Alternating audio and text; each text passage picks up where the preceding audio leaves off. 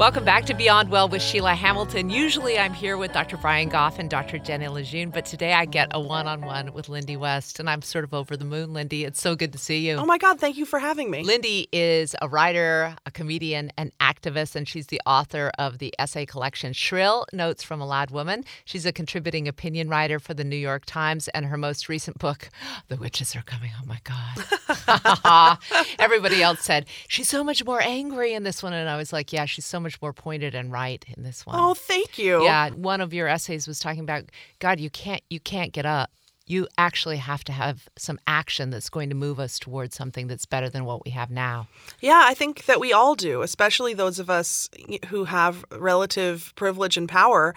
We can't give in to that real luxury of having the option of just giving up and feeling hopeless, because we are not the ones who are going to suffer first. You know, we're sort of on the brink of this global catastrophe, and well-off white people in America are not sort of on the front lines of climate catastrophe. And it's the least that we can do to be conscious and be aware and believe that there's a future for this planet, and believe that there are actions that we can take to change the future and to build the kind of world that we want.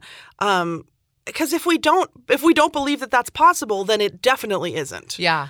And it gets back to this, something else that you've written about quite beautifully in terms of the culture of nihilism came about, especially with kids of the 90s, because a lot of what they saw represented in pop culture was that people who were activists, people who took to the streets, were really made fun of.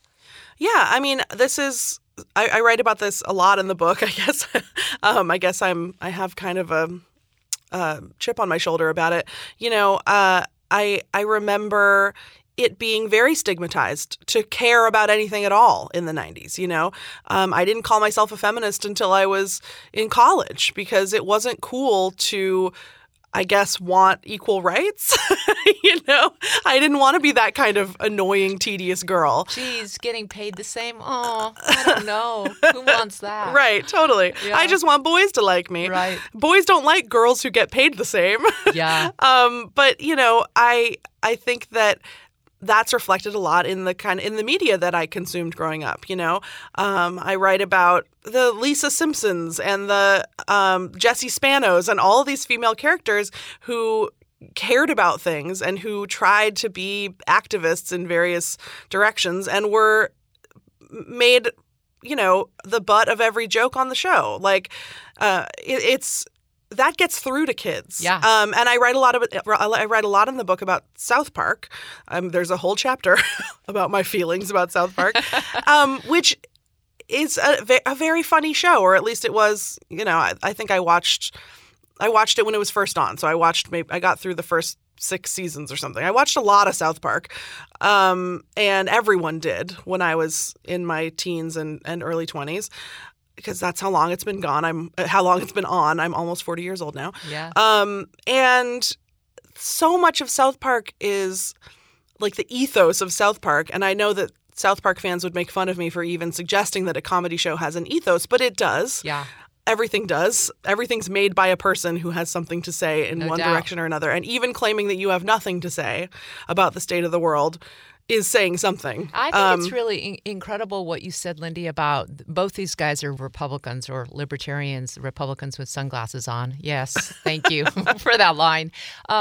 Because there is a message they're driving there, which is anybody that has a strongly held point of view is kind of crazy, and really we should just probably ignore them, because what do they know? I mean, I wouldn't call them really conservative. I think that they're this kind of like middle of the road, rich white guy who thinks it's annoying to have to listen to activists whine about problems that don't affect them. Right. And it's so much easier to say, I mean, this is a thing that I quote in the book. Can't remember which one of them, Trey Parker or Matt Stone, but one of them was like, and this is something that I've heard from many, many straight white guys, like, no, look, I think the far left and the far right are equally bad. Both sides are equally tedious, equally bad. I hate both of them. Sometimes I hate the far left even more than the far right because they're so irritating. And it's like the far left and the far right are not equally bad. Both sides are not equally bad. It's so destructive to claim that, for example, putting children in cages versus not putting children in cages are equally annoying, destructive points of view. Yeah, let's talk about extremes, right? Right, and the idea that there is some middle ground between those two things, that we can have some kind of compromise, or that, staying out of it and being irreverent is some kind of justifiable political stance is so damaging. Because what we really need, we need people to be, look, I understand that you think the far left is over serious and corny, but we need people to be over serious and corny because there are billions of people on this planet in immediate jeopardy. I mean, God, remember South Park, South Park did a whole episode making fun of Al Gore for warning us about climate change, and obviously everyone's allowed to have made mistakes in their past. Yeah. But the idea that, a comedy show can have no consequence, a comedy show watched by millions and millions of young people who are trying to orient themselves in the political discourse and figure out who they are and what they believe. The idea that their favorite show that touches on politics in pretty much every episode could have no bearing on their lives and their choices is just ludicrous. Of course it does. I loved when you were talking about the way that comedy is changing and that especially older white comedians are really complaining. It's so hard now. It's so PC. It's so difficult. Maybe it is time to usher in a brand new generation of comedians who can have humor that's funny without marginalizing people so dramatically. Right, and that generation's already here. I mean, if you look at all of the best comics working right now, they're young, people of color, queer people, trans people, women, and it's incredible. And they're not just, they're not like diversity hires or, PC, this sort of like PC culture warriors being foisted upon us. They're the people making the best, funniest, most innovative, most brilliant comedy. And I just, I don't think that Jerry Seinfeld or, comedians of previous generations have to do anything. You don't have to do anything. You don't have to try to catch up or try to learn anything or adjust your thinking.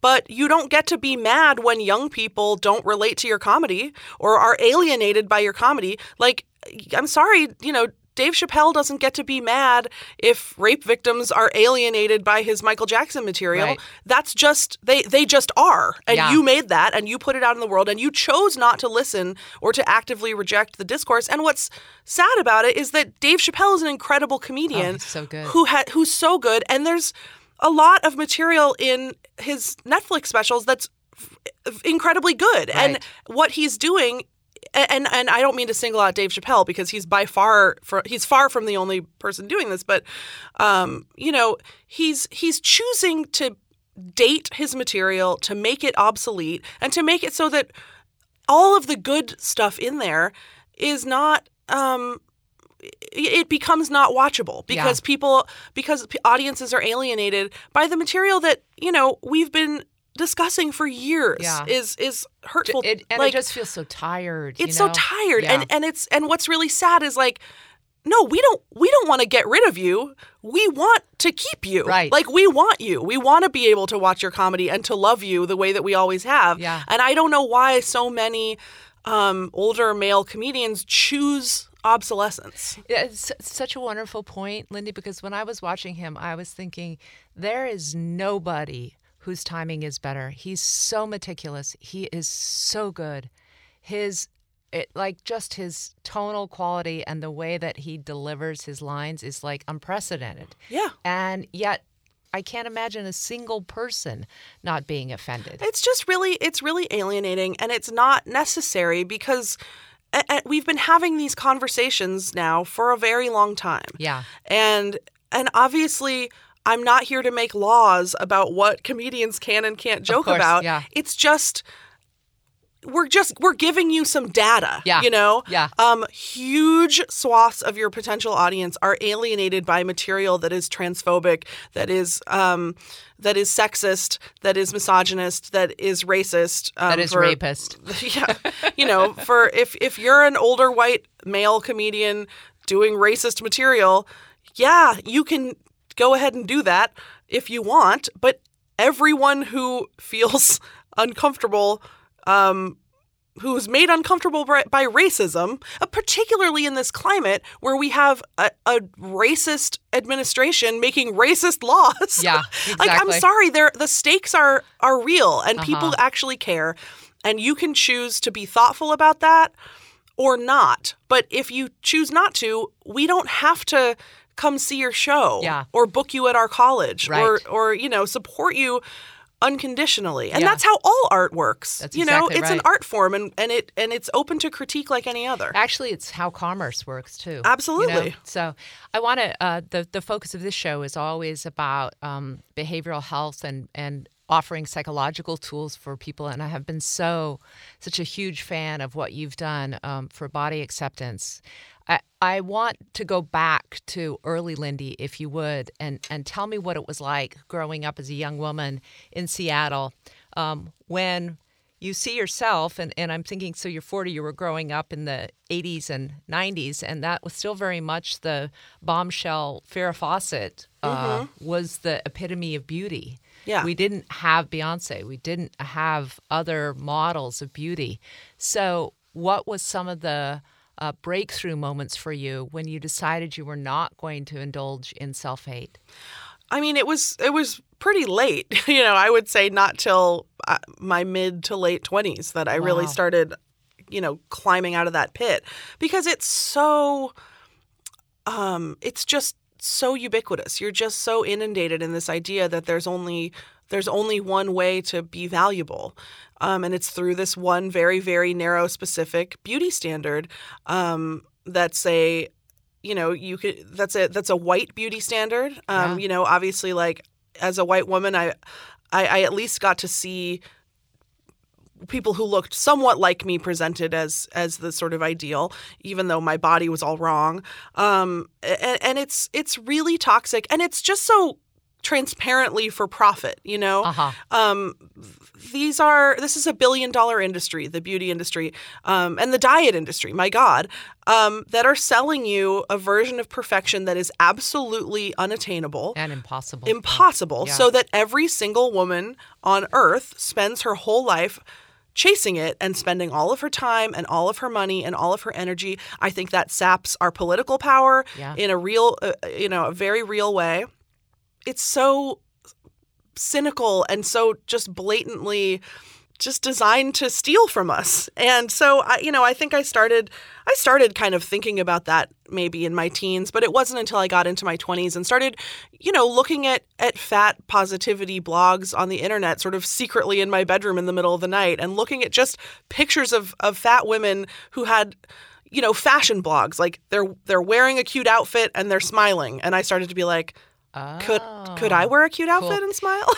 So this is interesting to me, because I actually thought you were one of the first. I thought you were actually one of the first pioneers to begin blogging about, look, this is my body, this is how I am, take me or leave me, but this is who I am. I'm not making apologies. Who else was before you? I mean, there were fat activists, fighting for fat visibility and fat liberation since the 70s and probably earlier. Wow. I mean, there's a woman named Marilyn Wan who wrote a really influential book called Fat So, fat !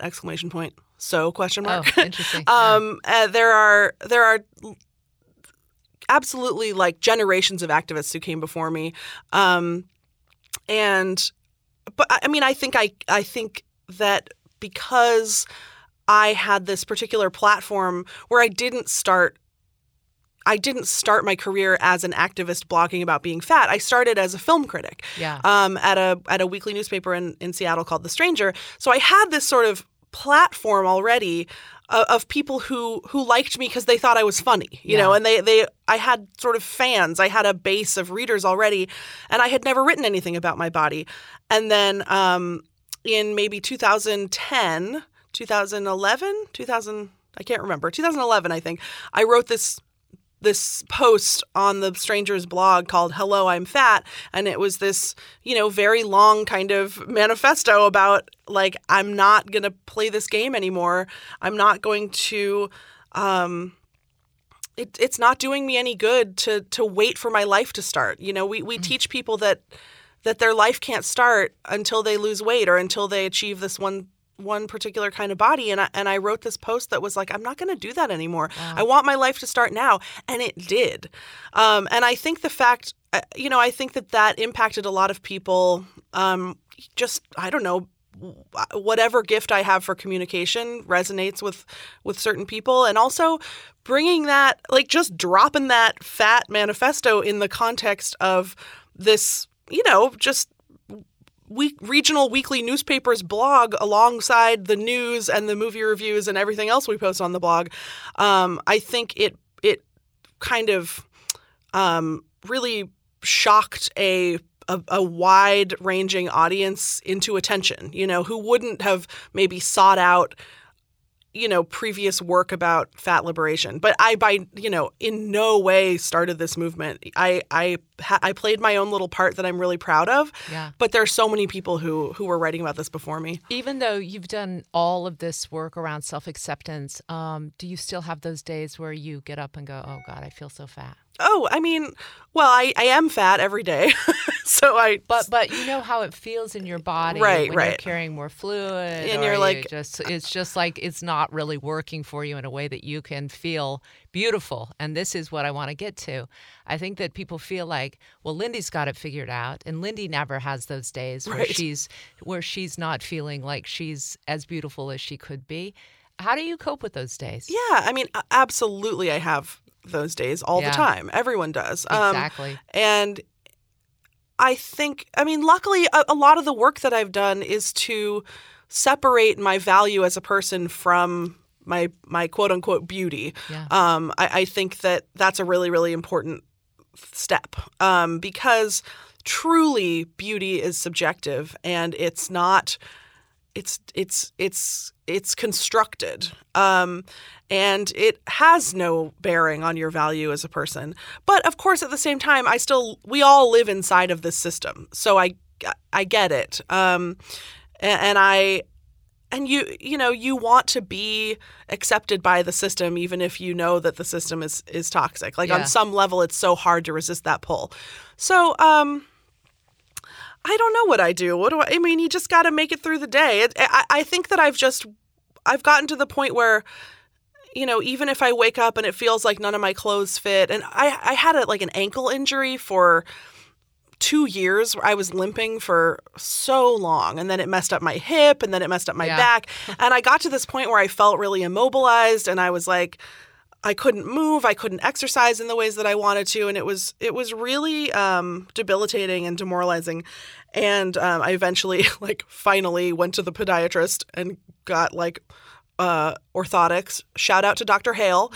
That have totally, miraculously fixed my whole body. And I'm so excited. But, that was a really hard time where it wasn't even so much about, I'm ugly.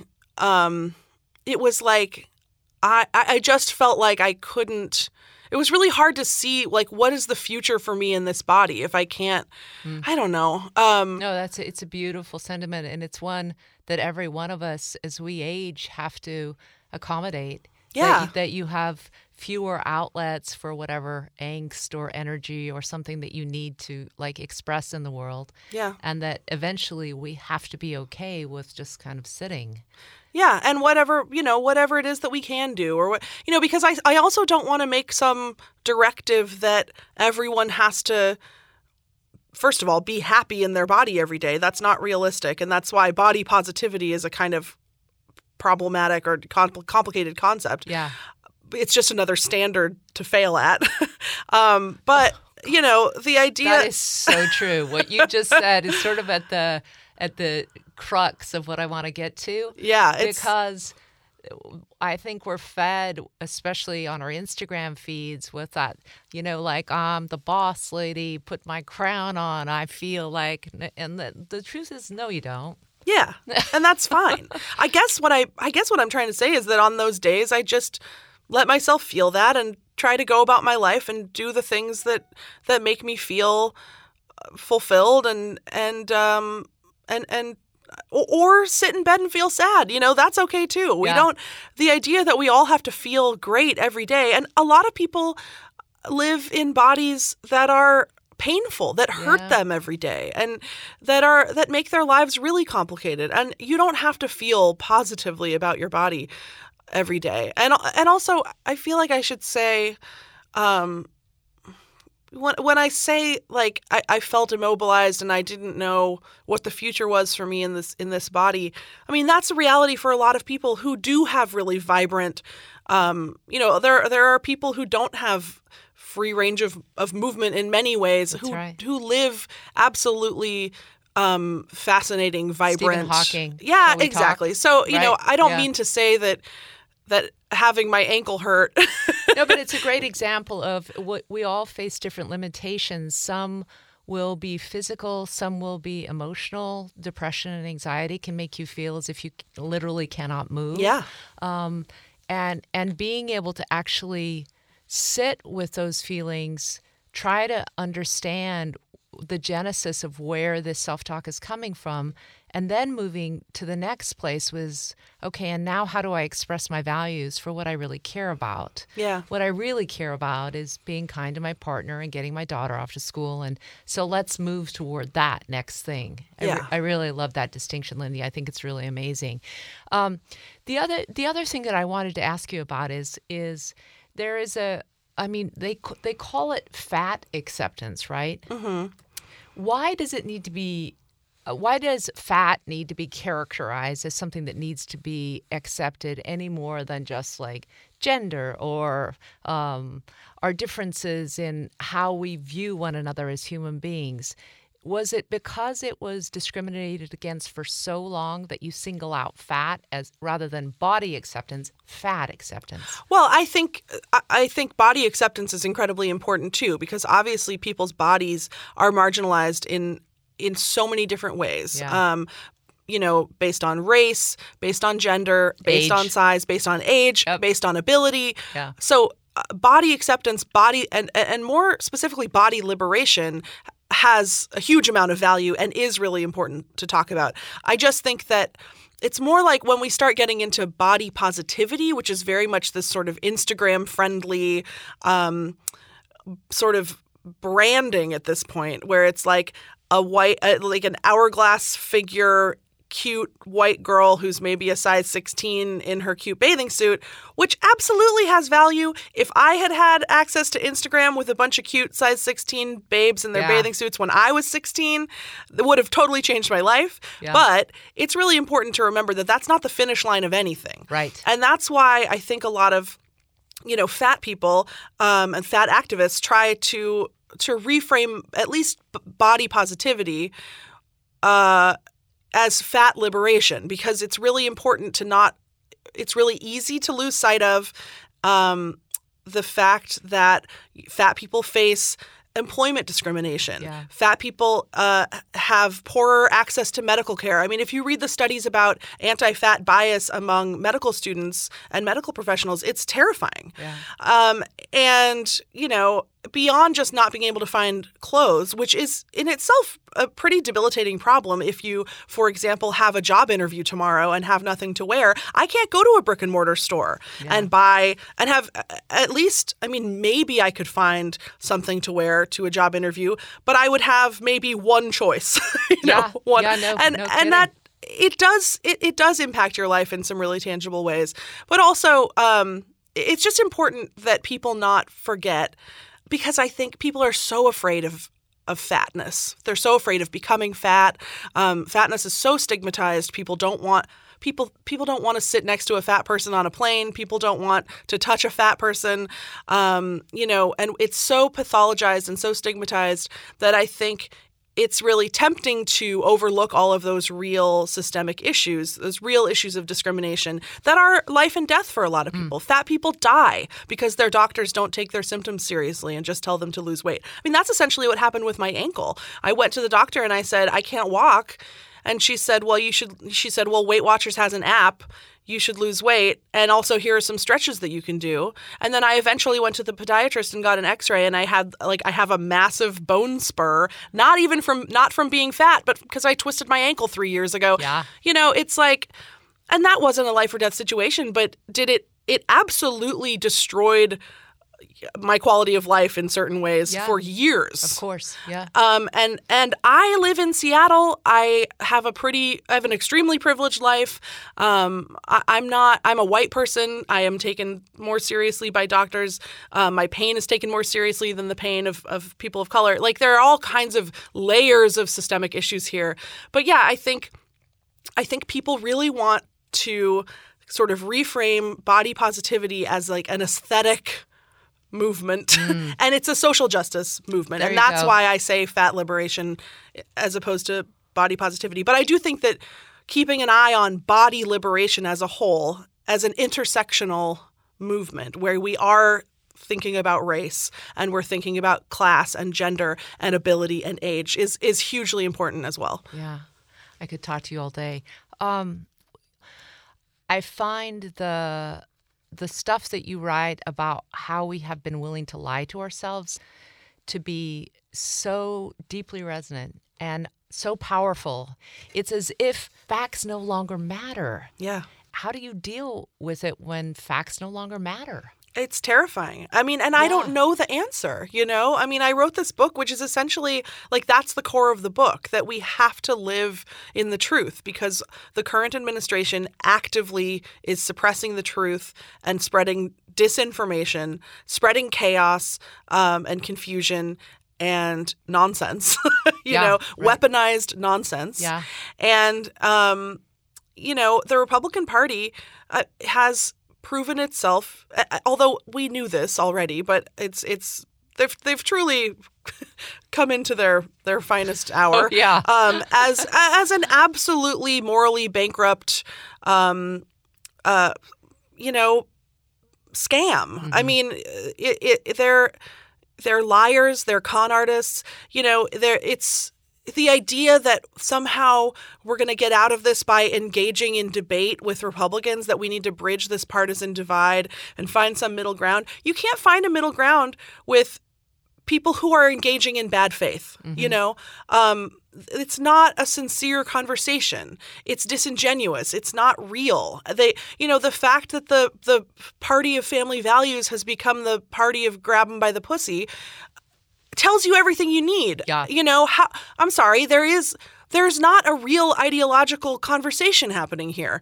And I don't know the answer, but the answer, at least for me, is to use my platform to not, and if there's one thing that I'm good at, it's not caving to people who are trying to shut me up and trying to tell me, convince me that I'm wrong, that my ideas are bad, in bad faith. Obviously, I am open to good faith critique and I'm grateful for it, but you can smell it when this is a person who's just trying to shut you down and muddy the waters, muddy the truth.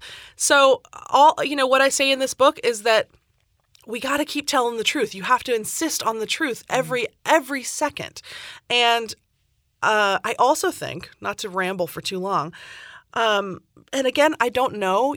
Part of my whole shtick is that I'm not an expert. I'm not a policy expert. I'm not really an expert in anything. I am a human being who is experiencing and processing this moment in history along with everyone else and trying to make sense of it and figure out my place, figure out what I can do to build the kind of world that we all claim to want. And so maybe I'm wrong about this, but all my instincts tell me that if there's one thing that we can do on the left to move forward is to actually stand for something, to fight for universal health care, give people health care, give people a place to live. There shouldn't be homeless people dying on the streets of Seattle where the two richest people in the world live and pay no state income tax. I mean, it's just wild. And we've been sort of tricked into feeling like, I don't know, that the purpose of a society is not to take care of everyone. And of course it is. Of course it is. Otherwise, what's the point? So I think that this idea that the person who's going to win against Trump in 2020 is some sort of like very bland centrist who has found some kind of bipartisan middle ground between white supremacy and not white supremacy. I'm sorry, what's the halfway point between white supremacy and not? I feel like not is a pretty all or nothing criteria. You know what I mean? I'm so glad I let you just go off on that last question. Lindy, such a real pleasure to be with you today. Thanks again for coming in. Thank you so much for having me.